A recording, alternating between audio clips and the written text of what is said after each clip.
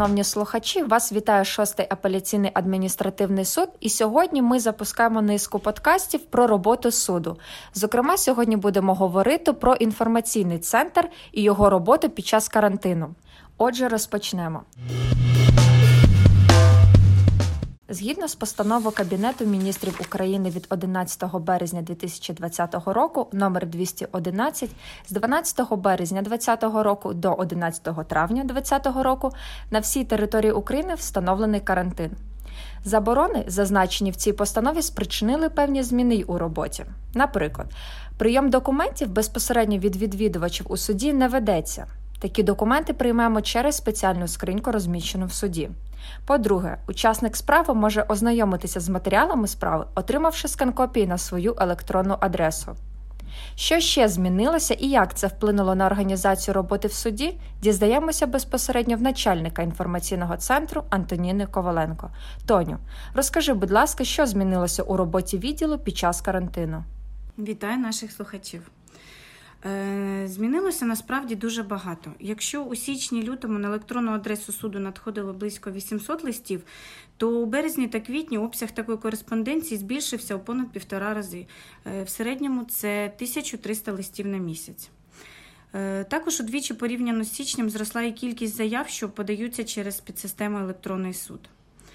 А от кількість телефонних звернень залишається стабільною – біля 1200 дзвінків на місяць.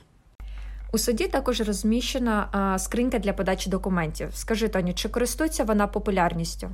Цього місяця через скриньку, тобто безпосередньо в приміщенні суду, було подано 141 документ. Раніше, звичайно, таких документів подавалося значно більше. Громадяни можуть надсилати документи до суду і через пошту. Скажи, будь ласка, яка кількість листів надісланих саме поштою?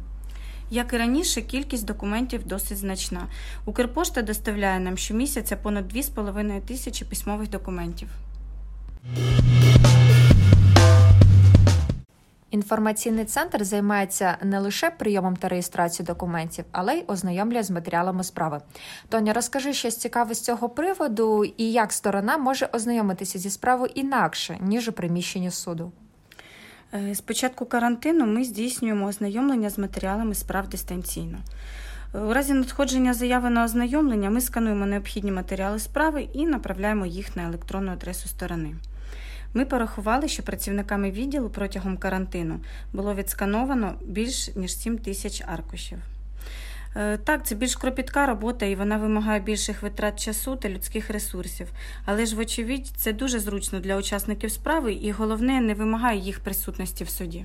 Скажи, будь ласка, ось, наприклад, я хочу ознайомитися з матеріалами справи. Що мені потрібно для цього зробити? Я маю на увазі конкретну схему, як суд ознайомлює окремо взятого громадянина з цією заявою. По-перше, необхідно написати і подати до суду заяву про ознайомлення з матеріалами справи. Після отримання такої заяви працівник відділу контактує з заявником і уточнює, які саме документи необхідно відсканувати та відправити.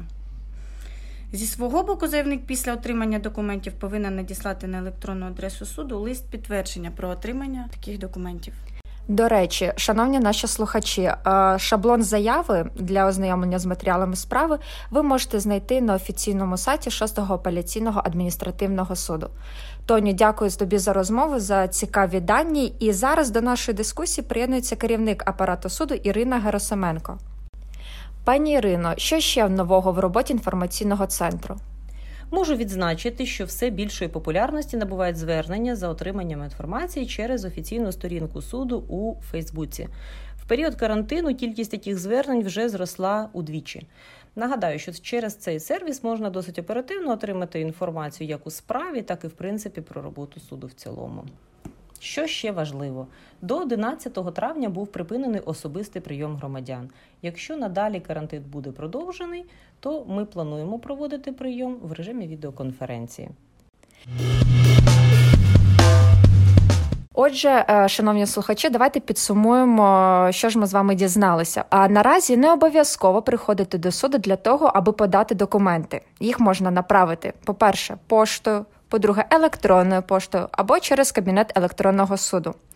Другий момент. Копії матеріалів справи також можна отримати на свою електронну адресу і ознайомитися з ними, не виходячи з дому. Досить лише направити відповідну заяву на електронну адресу суду. Нагадую, що і шаблон заяви, і електронну адресу суду ви можете знайти на нашому сайті. І третій момент – це те, що якщо ви не можете додзвонитися до інформаційного центру за номерами телефонів, вказаними на сайті, пишіть у месенджері Фейсбуку, і наші фахівці так само нададуть необхідну інформацію.